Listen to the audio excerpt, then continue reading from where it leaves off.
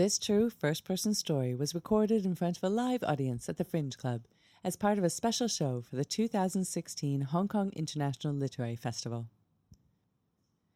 Our storytellers are regular people just like you who decided to give storytelling a try. If you want to learn how to tell your best story, sign up on our Hong Kong Stories meetup page, follow us on Facebook, or go to hongkongstories.com. Hong Kong Stories. It's better than drama. It's better than comedy. It's real life. Now, here's Kristen. My heart is pounding.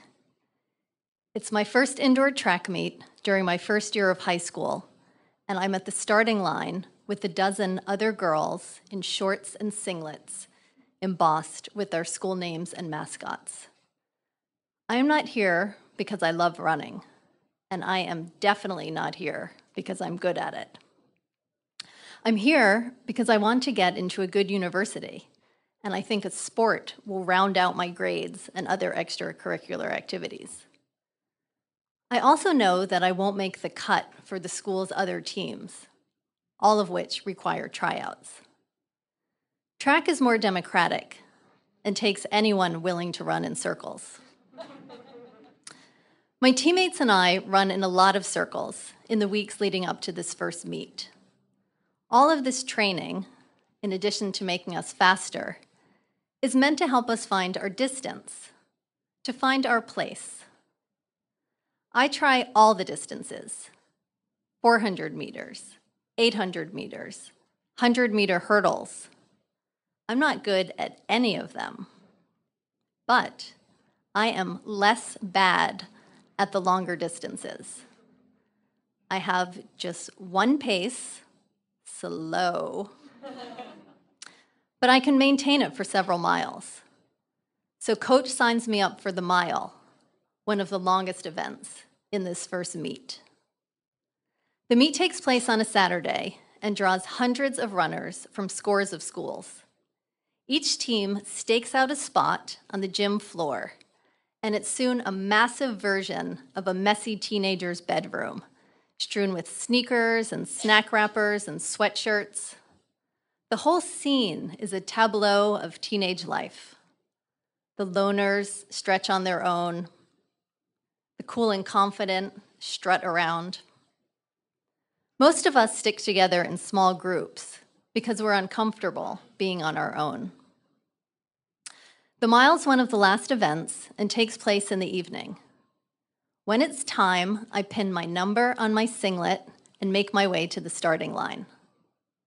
The starting gun cracks, and we take off in a tight pack, ponytails and limbs flying, trying not to trip over each other on this small track. I stay with the pack for the first few laps, but the pace is fast, at least for me. I can't tell if I'm slowing down, the others are speeding up, or both, but the distance between us is widening. Soon there's no one around me on the track. Shortly after the halfway point, something confusing happens. As I approach the official who's standing on the infield, counting down the laps, a runner comes up alongside me. Where did she come from? Have I caught up to someone? But why is she behind me? The official nods at the runner and says, 2 more laps. Pointing at me, he yells, "You! 3 more laps. Move to the outside lane." I feel I'm being punished, but I don't know for what. As I veer to the far side of the track, another runner comes along, and then it all becomes clear. I have been lapped. I have fallen so far behind that the front runners are now a full lap ahead of me. I'm being shunted to the side, so I'm not in the way. I was never a contender, but now I'm not even in the race. Unlike in other sports, there's no subbing out or striking out or tapping out. I have to keep going. My quadriceps are burning, and my breathing has devolved into gasping. My pride is suffering even more.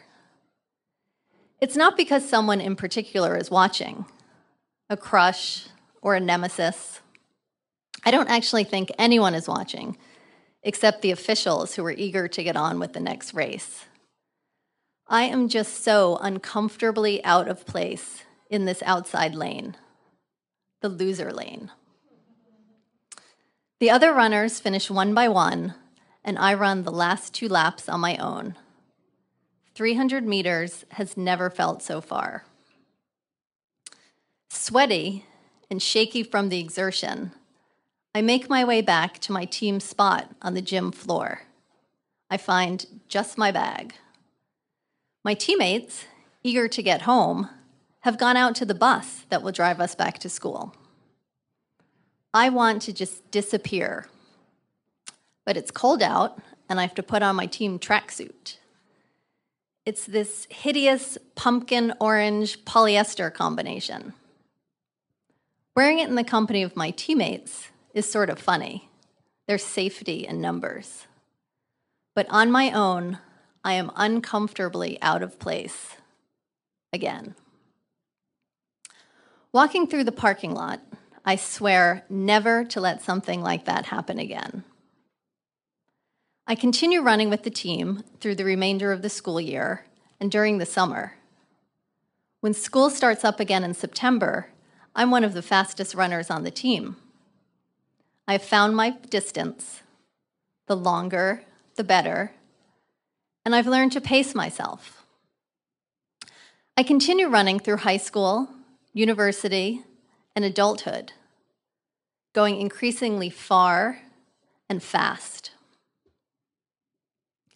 But I still sometimes feel as if I'm being lapped in life.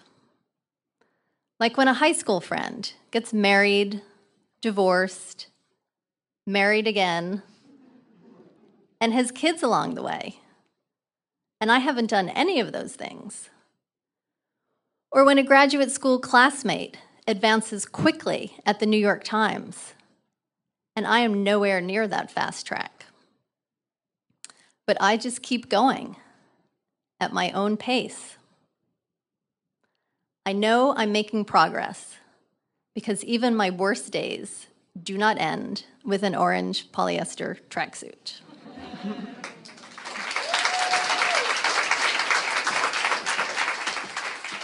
Thanks for listening to this story brought to you by Hong Kong Stories. If you want to know more about learning to tell great stories, visit us on hongkongstories.com. To listen to our weekly podcast, find us on iTunes or SoundCloud. Everyone has a story to tell.